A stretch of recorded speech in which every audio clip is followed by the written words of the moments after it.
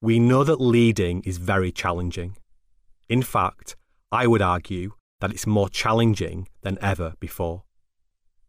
Why leaders are being let down. The world has a leadership crisis. That was the shocking conclusion of a survey by the World Economic Forum. The data showed that 86% of respondents shared this belief. Lee Howell, the forum's managing director, has argued a root cause of this situation is that our world rewards narcissism much more than the selflessness needed to be a great leader.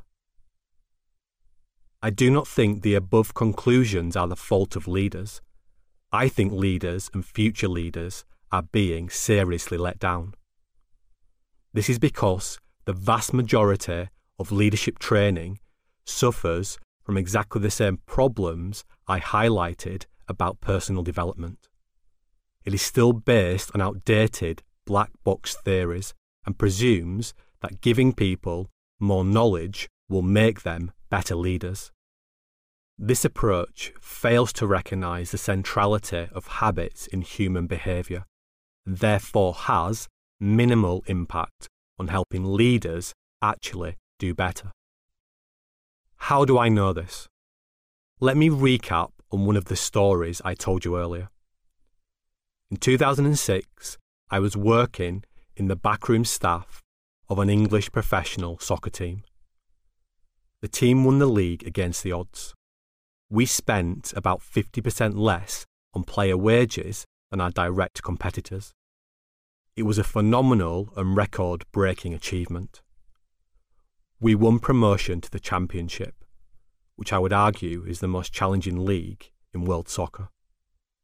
The Championship was far more competitive, and I became fascinated by the performance and leadership transitions the team was going through. I pursued a PhD to learn more about the theory behind some of the successes and setbacks I was observing. I began a journey to understand how outstanding leaders could be developed. On this journey, I have worked with some of the biggest businesses in the world and with world-class leaders in both sport and business. I will share some specific insights I have gleaned. These include lessons from my work with the head coach of one of the UK's most high-profile rugby clubs, who also coached the England team in a World Cup, and from a former captain of a Great Britain sporting team who faced great adversity in his quest to help his hometown team win the cup final at the National Stadium. Note, I hope that you will appreciate the nature of my work and respect that I cannot always publicly disclose the identities of those people and organisations I work with.